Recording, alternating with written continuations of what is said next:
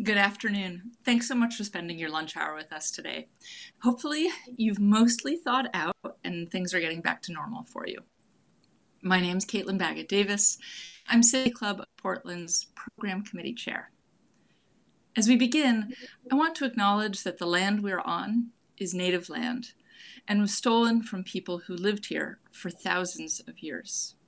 Here in the Portland region, this land is the territory of the Multnomah, Cathlamet, and Clackamas, the Tualatin, Kalapuya, and Malala, the Wasco, Cowpats, and many other Indigenous people who've known the power and beauty of the Columbia and Willamette rivers, lived here, raised their families, built communities and traditions that live on. Together, we recognize their unbreakable connections to this land, and we honor the resilience of their ancestors and the hope for future generations. Thank you. I'm so glad to be partnering with the Wayne Morse Center at the University of Oregon to bring you today's presentation from the Wayne Morse Chair of Politics and Law, Dr. Françoise Baylis. Her presentation will be followed by an interview with Dr. Larry Wallach, former Dean at the PSU College of Urban and Public Affairs, and Professor Emeritus of the OHSU-PSU School of Public Health. Françoise Baylis is a philosopher whose innovative work in bioethics at the intersection of policy and practice has stretched the very boundaries of the field. With a personal mantra to make the powerful care, Dr. Baylis contributes to policymaking through her research, service on national committees, and public education. This work is largely focused on issues of social justice. In 2017, she was awarded the Canadian Bioethics Society Lifetime Achievement Award. Her recent book, Altered Inheritance: CRISPR and the Ethics of Human Genome Editing, examines a new era of human evolution where doctors are increasingly able to edit our genes. It asks, what if changes intended for good turn out to have unforeseen negative consequences? What if gene editing widens economic and social divides? And can we leave these big questions about humanity only to scientists and leaders in these fields? You may also have seen Dr. Baylis's recent column in the Portland Tribune about how we're distributing vaccines, not just within the US, but around the world. Our conversations today will touch on all of these topics.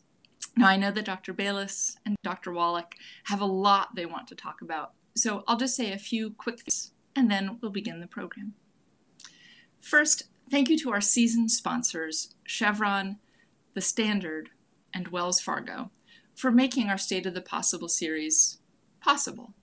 I'd also like to thank our supporting sponsors, Kaiser Permanente and Tonkin Torp, and our partners at Pamplin Media, X-Ray FM, and Merge Design. If you're ever unable to watch our forums live, you can listen via X-Ray stations, including 91.1 FM and 107.1 FM. And you can also continue to watch on our YouTube channel. I also want to remind you before we start that you can ask questions at any time during today's conversation. Just email us at questions@pdxcityclub.org or tweet at PDXCityClub using the hashtag #StateOfThePossible. Now, it is my great pleasure to welcome Dr. Françoise Baylis. Well, let me start by saying thank you for that very kind introduction, and also a very sincere thanks to the Wayne Morse Center for Law and Politics for the privilege of holding that chair for 2020 and 2021. More generally, I want to thank you for listening in. It's always a pleasure for me to have the opportunity to share some of my thoughts on my current work. And that work right now is on heritable human genome editing, and specifically CRISPR technology, as well as some of the challenges with the current pandemic, COVID-19. Let me start with a few comments about my recent book called Altered Inheritance. It's a book that's intended for a general, educated audience. It's for people like you who want to become informed about contemporary science and the possibilities, and who don't only want to be informed, but actually want to find ways to influence the direction of that science. So a lot of my book is about both science literacy and ethics literacy. How do we have a conversation across interests, across cultures, across disciplines? We can think of many ways in which we need to bring people together in order to think about the world that we're creating. So let me say just a few words about the science so that we're sort of all on the same page. Genome editing became a thing that people talked about in a public way really only within the last few years, and many people would say it starts with 2012 when we have the science done by Jennifer Doudna and Emmanuelle Charpentier, both women who recently received a Nobel Prize for actually putting the science out there and anticipating the way it would have huge, drastic changes on the possible. CRISPR technology is the technology that allows scientists to make changes to DNA, including human DNA. And they do this by being able to cut the DNA and then delete information that they don't want in that strand of DNA, or add information that they think is important for that strand of DNA to work properly, or just simply to make a cut and modify the functioning of the genes. What's important for you to know is not all the intricacies of that science, but the following. This technology can target one of two kinds of cells, and it can have one of two kinds of objectives. The two kinds of cells. Well, you can use this technology to change somatic cells. And somatic cells are just all of your body cells, your hair cells, your liver cells, your blood cells. Or you can use this technology to change your reproductive cells. That would be, for example, egg and sperm, or the very early human embryo. The difference between these two cells and the types of changes that you can make is that in the first instance, you're looking at making changes to a human who exists, and you're hoping, in a first instance anyhow, to be able to offer treatments to that person by changing their DNA. The second type of cell, the reproductive cell, if you make those kinds of changes, you're making it in tissue that might one day go on to become a human being. And that human being will have had their reproductive tissues modified by this technology, so that now you have what's called a heritable genome edit. So the main thing for you to understand is we can use this technology to make changes in individuals. We can use this technology to make changes for generations upon generations. It's the same science, two different kinds of goals. The other thing that's important to understand, in addition to two kinds of cells, is two kinds of objectives. One of them has to do with treatments. How can we use this technology to address disease? The other has to do with enhancements. How can we use this technology to build better humans? Now, you'll appreciate there's some overlap between them, but there are also important differences. So what I want you to think about with me for a minute is, why are people excited about this technology? And I want to make this point by reading for you from my book, Altered Inheritance. I'm thinking you can see it there, because I think it's a very poignant passage, and I think it helps to make the point very clearly. So bear with me. At the age of 44, Joe, a Boston police officer, is diagnosed with Huntington's disease. It's a progressive brain disorder. Symptoms of Huntington's disease usually appear in a person's 30s or 40s and initially include involuntary jerking and twitching movements, as well as subtle emotional difficulties, as well as disorganized thinking. As the disease progresses, problems develop and cognitive abilities are impaired. Now, There are medications to help alleviate these symptoms, but there is no cure. Most people with Huntington's disease will die of this illness 15 to 20 years after the onset of symptoms. Now, this diagnosis for Joe is just the beginning of his nightmare, because at the same time he learns that he has this illness, he learns that he may have passed it on to his adult children. They each have a 50% chance of having inherited the disorder. Now, I want you to stop and think about the following. Imagine just for a moment that you are a parent of a child with a diagnosis of a fatal disease. What would you do to save your child's life? When a child has a fatal illness, it's common for distraught parents to say that they would offer up their lives in exchange for their child's life. Knowing this kind of bartering is only wishful thinking, however, they may also pray for a miracle. And while some parents will pray, other parents dream. They dream of an alternate reality in which their child's death is not inevitable. That dream has a name: CRISPR. So for patients who are faced with a terrible diagnosis that not only is going to shorten their life, but possibly that they have passed on this illness to their children and their children will have a similar consequence, they're really quite excited about technology that could help with devastating illnesses. The thing is, this is a tool. Technology can be used for good or ill. Everything depends on your perspective. And what's interesting here is that while many people, and I might go so far as to say most people, would be sympathetic to the story that I've just shared with you, they hesitate with respect to the idea of making changes to the germline, because the worry then is that it will be passed on and on and on, and perhaps in a context where it's evidence of hubris on our part to think that we know what changes we should make today to make for a better world for other people. And the same thing happens then with respect to disagreements or perspectives about enhancement. Should we just be treating people that have something which we recognize as a disease? Or should we be looking to improve the average human to make them superhuman? And in that context, many of you will have heard about designer babies.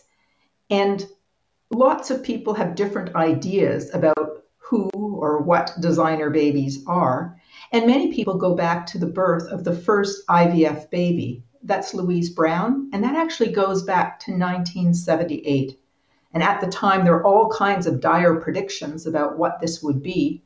And many people today will say, well, that was an overreaction. Look at all of the IVF babies walking amongst us, and they're perfectly fine. Now, we don't have to agree or disagree about that technology, but what I want to leave you with is the idea that that's actually not a designer baby.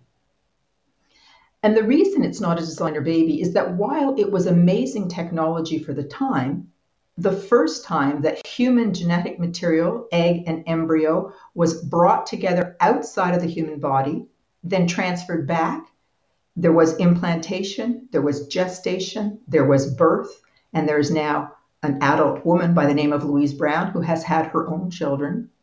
But that did not involve making changes to DNA. That involved wondrous technology, but it stayed within the realm of what was naturally possible. In fact, all that was happening initially was circumventing a blocked fallopian tube.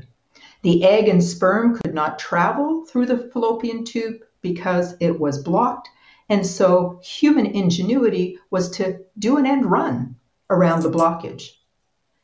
That's not a designer baby.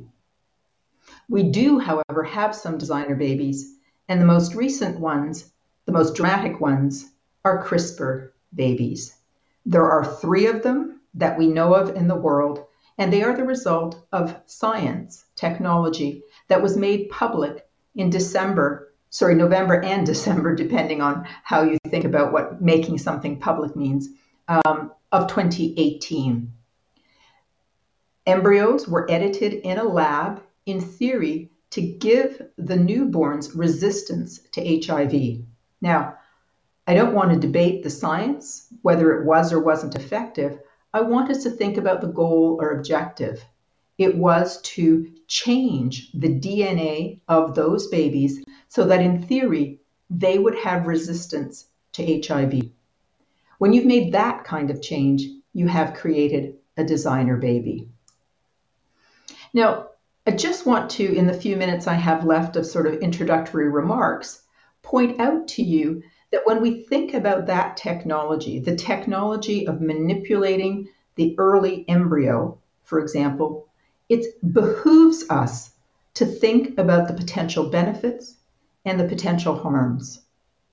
And what I want you to appreciate is that those benefits and harms are experienced by a wide variety of people. First and foremost, they are experienced by the women that have to undergo a technique called hyperstimulation in order to produce the eggs, the women who would accept the transfer of a genetically modified embryo and gestate that. And too often, in the context of this discussion and debate, we pay no attention to the women. We act as if these reproductive tissues are just sitting there on the shelf for a scientist to go and collect and start tinkering with in his or her lab. So we need to think about the benefits and harms to women. We need to think about the benefits and harms to the prospective parents. We certainly need to think about the benefits and harms to the children who would be born of this technology. But then more broadly, even if you're not intimately connected with the use of this technology, it has an impact on society, and it has an impact on the gene pool. And in my own work, I have argued that the human genome belongs to all of us. Now, I understand that that's not in a strict sense true, but it's a bit of a metaphor for saying we are of a kind, we are of a species. And if some amongst us want to tinker with that and change that, we have a right to be consulted, to be involved in that conversation. We have a right to say something other than just, well, it may or may not have physical harms. We have a right to be concerned about things like differential access to technology that likely will be very expensive. We might have an opinion about the risk of increased discrimination if we think about people who are different or differently engaged in the world as disabled when they wouldn't apply that same description to themselves. We might have real concerns about opportunity costs. If you're spending money and time and talent on this research, what are you not spending money, time, and talent on? Really, I think part of what's at issue here is what are our priorities?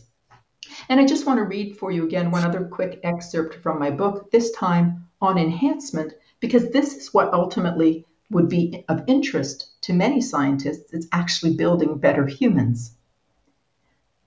So I'm reading, I'm at a small dinner party in London, England.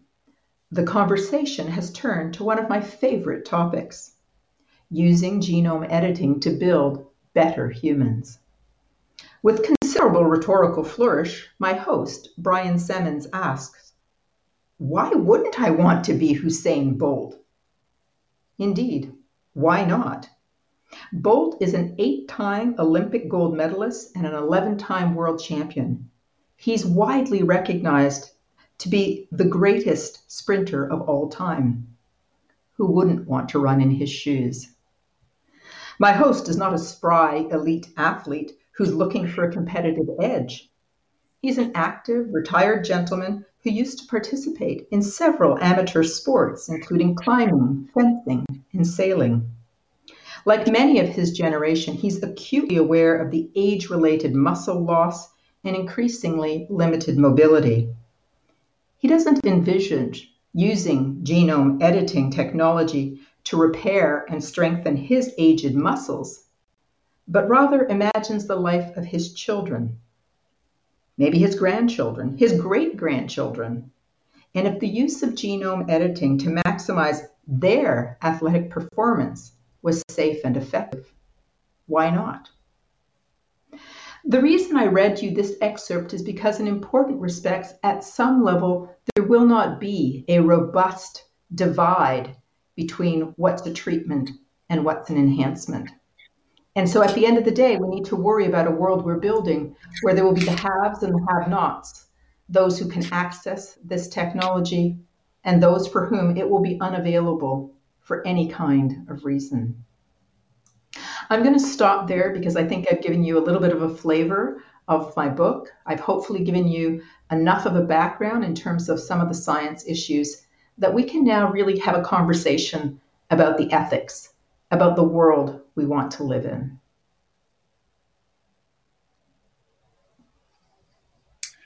Well, Dr. Baylis, thank you so much for that interesting presentation and also for this incredible body of work that you've been pursuing. I want to start off with a question that maybe follows on a distinction you made. You seem to be somewhat enthusiastic about somatic genome editing that would focus on a specific disease in a specific individual, but less so about heritable genome editing that might affect future generations. Have I got that right? And can you explain and clarify the difference between these two things? Yes, you do have that right. So the reason I think it's easy for someone like myself to be very supportive of somatic genome editing is because I can see that as being offered in a context where competent individuals are in a position to weigh up for themselves the consequences of choosing to participate in this research. So one of the things that's really important for people to understand is that people are hopeful that this will be available as a therapeutic intervention, but we're at a research stage. And I think in that context, it's really important that individual people be able to be consulted and to participate in what they're about to do or not do. However, when you think about heritable genome editing, you really are taking on a different kind of project. I want to suggest it's a project that fits under the realm or the rubric of taking over the human evolutionary story. And I think we ought to have a little bit of humility with respect to what we think that project is about. And so in that context, the reason I'm less enthusiastic about heritable genome editing at this point is because I don't think we've had the kind of broad societal conversation we need to have so that it's a collective decision. Because in that context, there is no individual person or patient to consult. We're talking about modifying DNA in reproductive tissues. And so in that context, I'm going to argue the decisions to be made are too important to leave to the scientific community alone. And therefore, at the present time, I'm not enthusiastic about it. Now, could I be? Yes. I'm open to being persuaded that this is really important science and that we need to pursue it. But I think that argument has to be presented, and all of us have to be able to engage with the claims that are being made. So you've called for a moratorium on this kind of application of the science. And you just said you're open to being convinced. What's the moratorium about? And what would it take to convince you that the benefit is worth the risk of this science? So a moratorium is a temporary ban. And I want to say it really clearly in that way. So if you look it up, it clearly says temporary ban. So why am I in support of a temporary ban? Because I think we need time for careful reflection. And you cannot have that time if you have designer babies popping up anywhere, everywhere around the globe because some individual scientists, or more accurately, scientific team has decided that they're just going to do this. And so in that context, if you have an official moratorium, it's time limited, you have an end date, you have protected space for conversation, for debate. And I think that that's really important. So I'm committed to that idea, and I'm hopeful that we'll use that time well to think through what is it that we think about this science is important and worth pursuing. So To the second part of your question, I'm absolutely open to being persuaded that this is important science if someone can show me how this will make us, or make for, I should say, how this will make for a better world for us all. I'm not really interested in a technology that is going to help a handful of people. Now, please don't misunderstand me. I'm not saying it's not important to care for everyone on this planet. It is.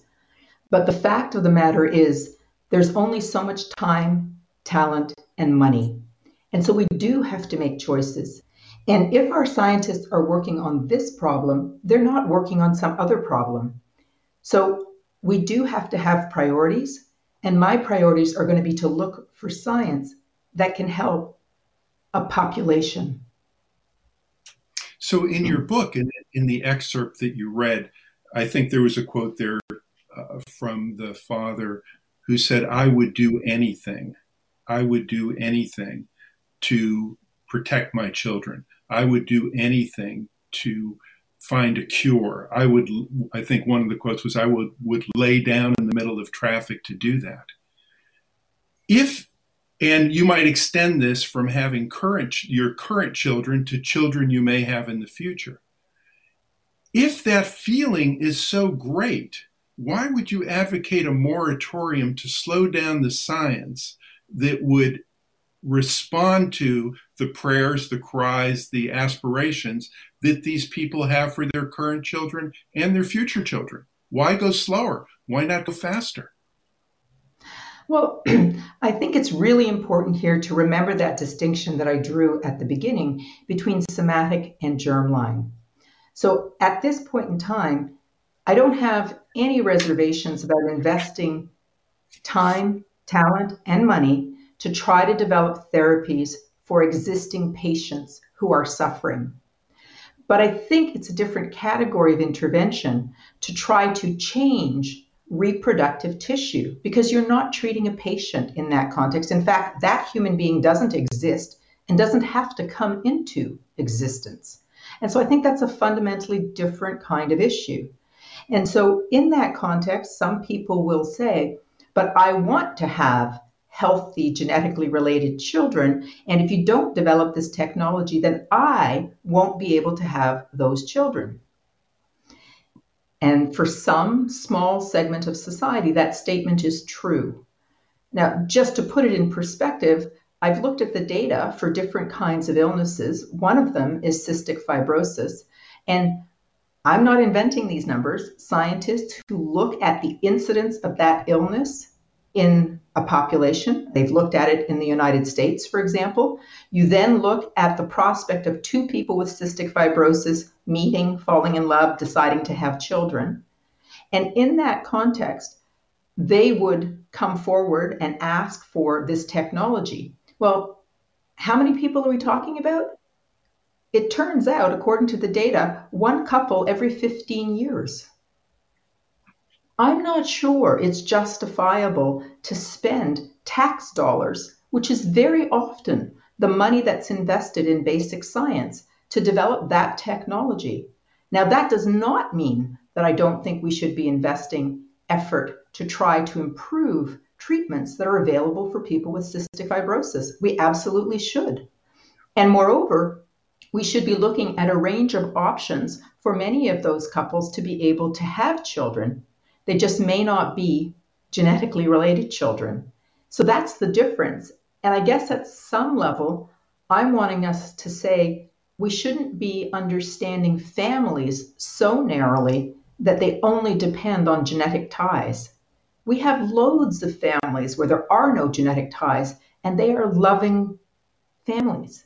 They are families that we recognize and respect, whether they've been created through adoption, through second families, through mergers after divorce, whether they've been created by using existing technologies such as pre-implantation genetic diagnosis. So I think that there are ways in which we want to respond to people as part of a caring community, but I don't see how that commits us to bringing into the world people that did not have to come into being in the first place.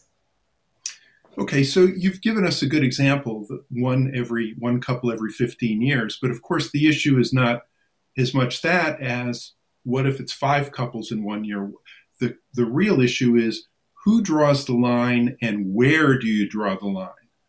So you've talked a lot about ethical literacy. You've talked about broad social consensus as a way of getting people involved to be better consumers of this information. Talk to us a little bit about what it means. How would you develop ethical literacy in a population on a topic that is so complex and so difficult to understand as what we're talking about today? So I think you've said something really important there, which is that the critical question at the end of the day is who decides? And my answer to that question is all of us, because the human genome, in important respects, belongs to all of us. And so we should all have a say. So then I think it's right to ask, well, how do we go about doing that in the real world? Well, there are people that are working on creative ways of using technology to start conversations. I mean, I think of the conversation we're having as part of that.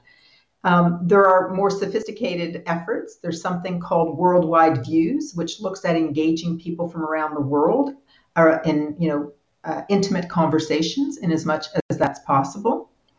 But I think the real thing is to actually try to develop a commitment to respectful engagement. And I think we don't have that right now, and not only with respect to this topic, but with respect to many topics.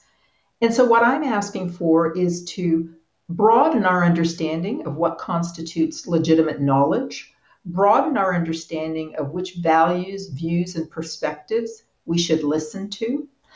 When I argue for broad societal consensus, I don't think it's a Pollyannish kind of idea that we're all going to sit down and come up with 100% agreement. I think that would be foolish for me to try to defend that. But I'm not willing to let it collapse into majority rule because we know that might doesn't make right. And so in that context, what I am arguing for is that we find new ways of having respectful conversation, and that the goal of that respectful conversation is to be sure that everybody's ideas have been heard, not that everybody agrees with the outcome. Because I don't think that second goal, that everybody would agree on the outcome, is achievable. But I do think the more restrained goal of trying to make sure that everybody's ideas have been heard and listened to is achievable. And I'm willing to say at the end of the day, even if I'm wrong, and I could be, if I'm wrong, we'll still be so much better for having tried. We still will then have dismantled the idea that this is decision-making for an elite few, whether that elite few is just the scientific community or those who are extremely wealthy and can pay for whatever it is that they want, or whether it's a certain group of policymakers.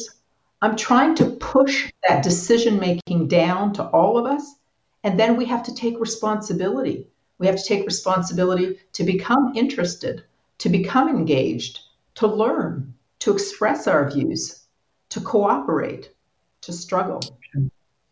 Okay, well, let's talk a little bit about what the narrative is, how this discussion might go. Here you have proponents of moving fast, let's say, who have a wonderful metaphor. It's editing. It's you cut and paste. You go in, you take this part out, you put another part in. As you've said yourself, it's analogous to editing a book. It's a very simple kind of process that relies on an everyday experience that many people may have, or at least understand, to say, this isn't such a scary, dangerous kind of thing.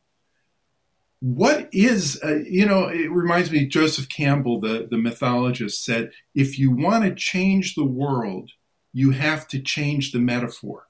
And I guess my question to you is the editing metaphor helpful or a hindrance in getting the kind of public discussion and engagement you want to have on this issue? Well, that's a good question. And at the end of the day, I guess I'm agnostic about that right now. So I don't know the answer insofar as it's not a perfect metaphor. It implies far more accuracy than is the case. It doesn't pay attention to the kinds of mistakes that can be made.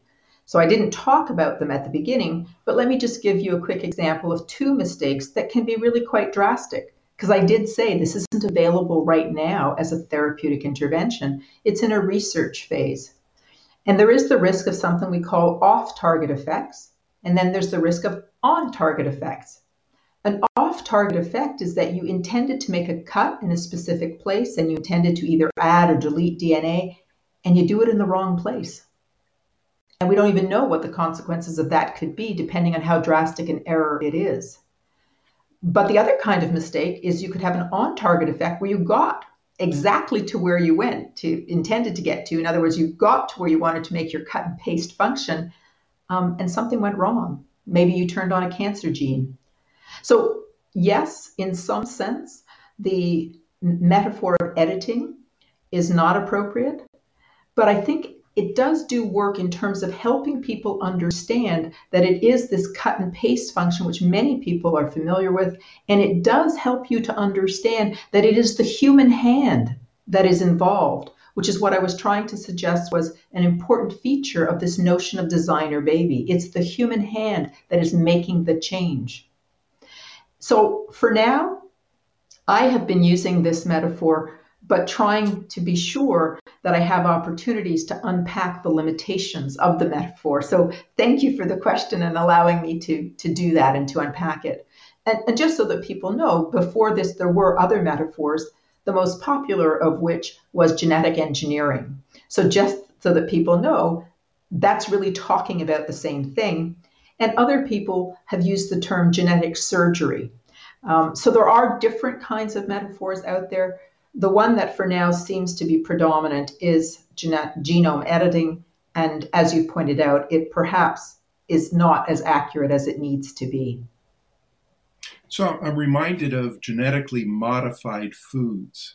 And the people who wanted to slow down that process came up with the metaphor frankenfoods to evoke the notion of Frankenstein and a monster that gets out of control.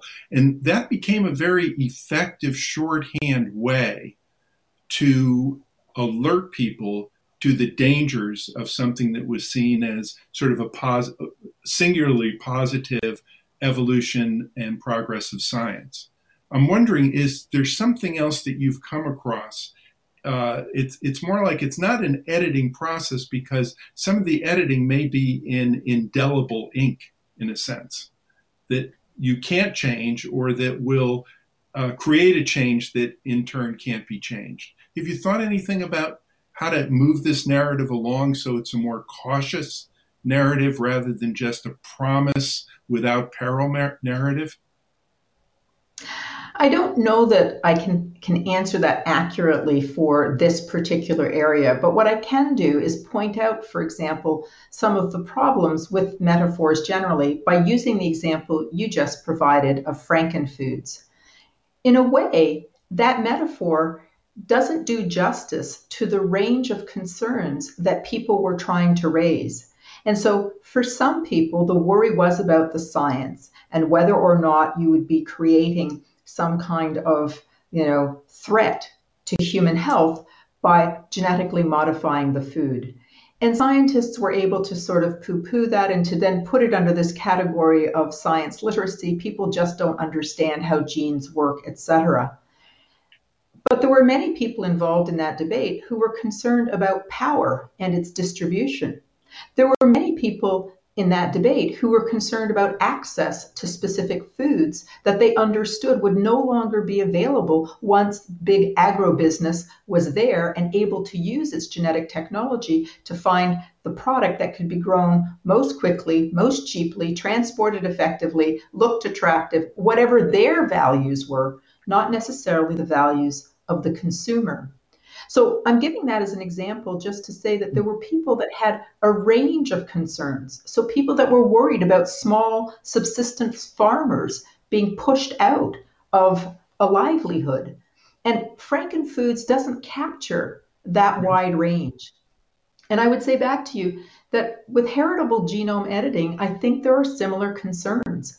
yes, some people are worried about the fact that children might be born that would have terrible, devastating diseases, disabilities, etc. But many other people would say, even if those children are healthy, we would have done a wrong thing. Mhm. And I think what we're trying to do is to create space to understand, well, what does that mean? If it's safe and it's effective and you still want to say it's wrong, tell me why. And so one of the things we need to be very careful about in this discussion and debate is not to collapse all of those different views and values into just assurances about safety and efficacy. Yes, we want that. We don't want to hurt people and we don't want to sell them a bill of goods. But beyond that, there has to be space in the conversation for saying it works, it's great, and we shouldn't do it. And we shouldn't do it for these kinds of reasons. Okay. We just have time for one more question, and I know that your life and your work, you are extremely concerned and work toward the issue around equity. And I know from past research I've done that scientific innovation does tend to raise all boats, but it tends to exacerbate the social economic status deficit. In other words, those who are more well off benefit much more from innovation and progress than those who are less well off, even though everybody may benefit to some extent. What are some of your equity concerns as this technology moves forward? Well, one of the things I write about in my book is issues of access and accessibility. And part of the reason I do that is I suggest that really this is a technology for the elite. It's a technology for the 1%. And what that will mean over time is that people who already have considerable privilege in terms of wealth and power will now be able to inscribe that privilege in their DNA. And I think that's especially true if we're thinking about it in terms of heritable enhancements and if we're thinking about it in terms of enhancements. I said it together. I meant to say the two apart. If we're thinking about it as heritable editing and for enhancement purposes. So that's the context in which I worry about it. And I'm not alone. And this is not a new worry. I mean, if you go back through the literature for tens and tens of years, I'm not saying hundreds because I don't think there was the same kind of imagination until we actually understood DNA and its structure and genes and how they work. But certainly for tens of years, we have had very real concerns about the ways in which we might be manipulating DNA for the benefit of a few and at the expense of the many. And I think we need to think about that very clearly. All right. Well, I want to thank you, Dr. Bayles, again for the incredibly important work you do and for taking the time to let us hear about it through the City Club. Now we're going to take a moment to recognize our sponsors, and we will return with questions from the audience in just a bit. Thank you.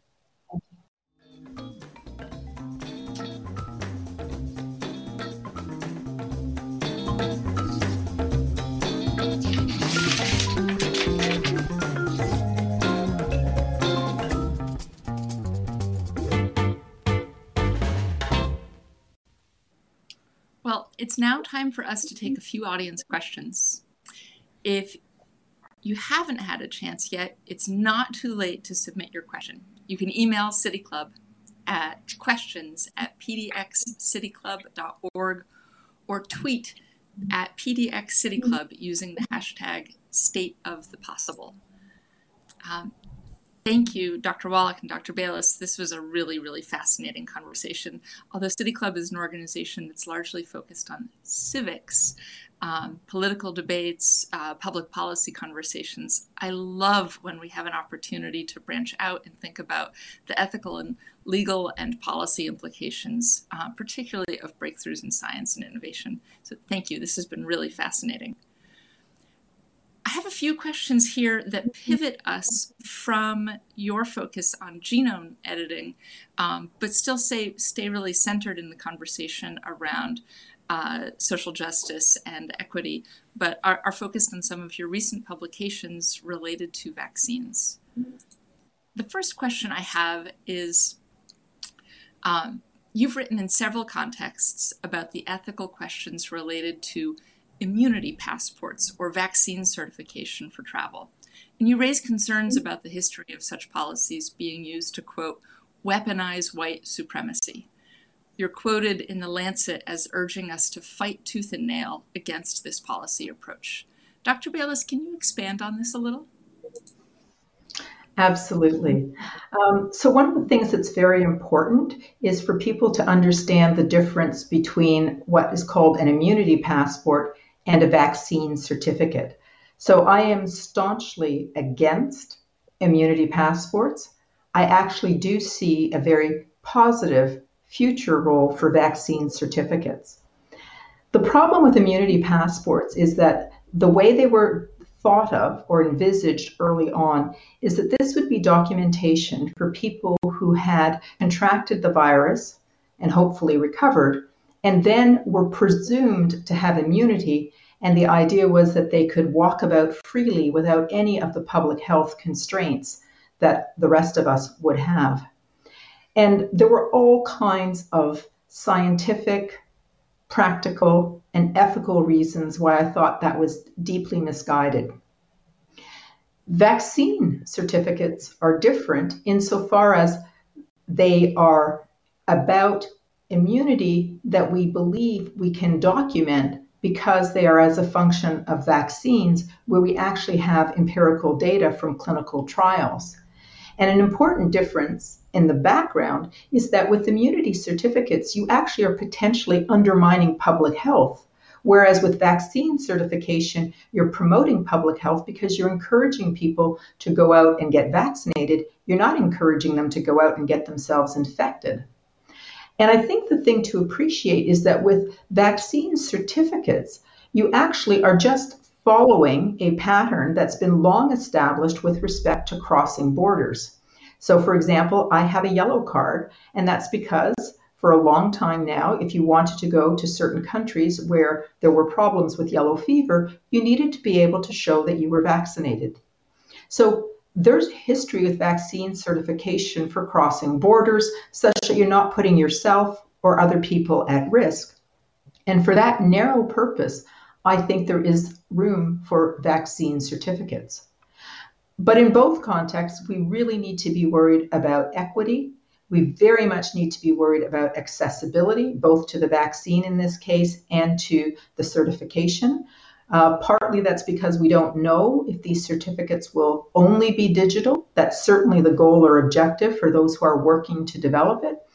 But digital certification can be very challenging. Not everybody has a smartphone, and not all countries will have the resources at their borders to be able to read that. But I'm arguing for that in a very narrow context, not for access to, sporting venues, not for access to accommodations or restaurants, etc. Partly because in those venues, I think you risk inviting discrimination in a way that I don't think need be the case at borders when governments are managing that transition. But there's a lot more I could say about that in terms of issues of privacy, in terms of, the concerns one ought to have about the infrastructure around this. And I say that because I do believe eventually we will have vaccine certificates. It would be foolish of us not to have that. We have that for all vaccines. So we will have it for this vaccine. The issue is going to be, how will we ensure that this tool, not unlike genome editing, is used for good and not for evil? How will it be helpful and supportive without undermining public health, without threatening the health and well-being of those who don't have certification? Great, thank you. This next question actually has two parts, one for each of you. It also related to vaccines. Dr.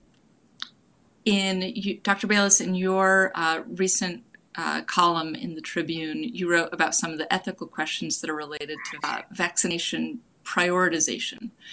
And you raise ethical questions that are essentially a question about who is included in a community of care, a state, a nation, or the globe as a whole.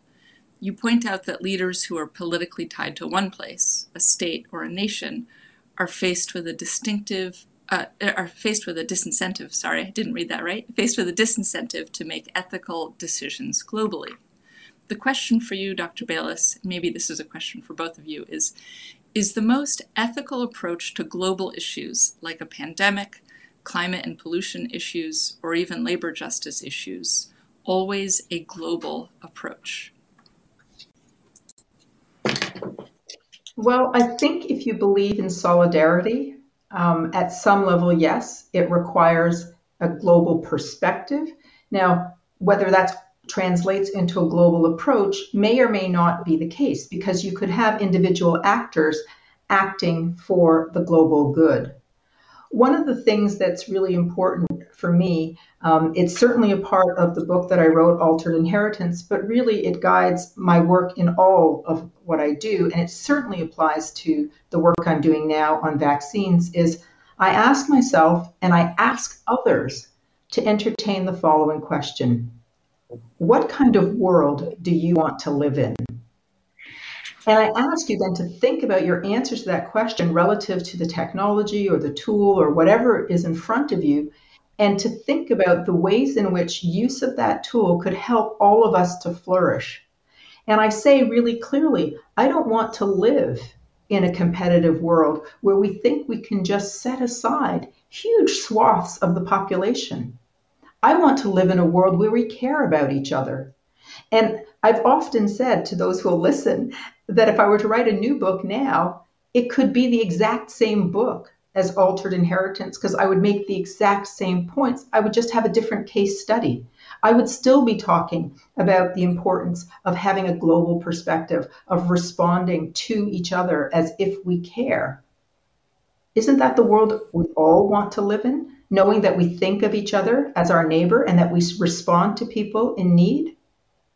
That's the world I want to live in. And the thing that's ironic to me about the current pandemic is we know it's a global crisis.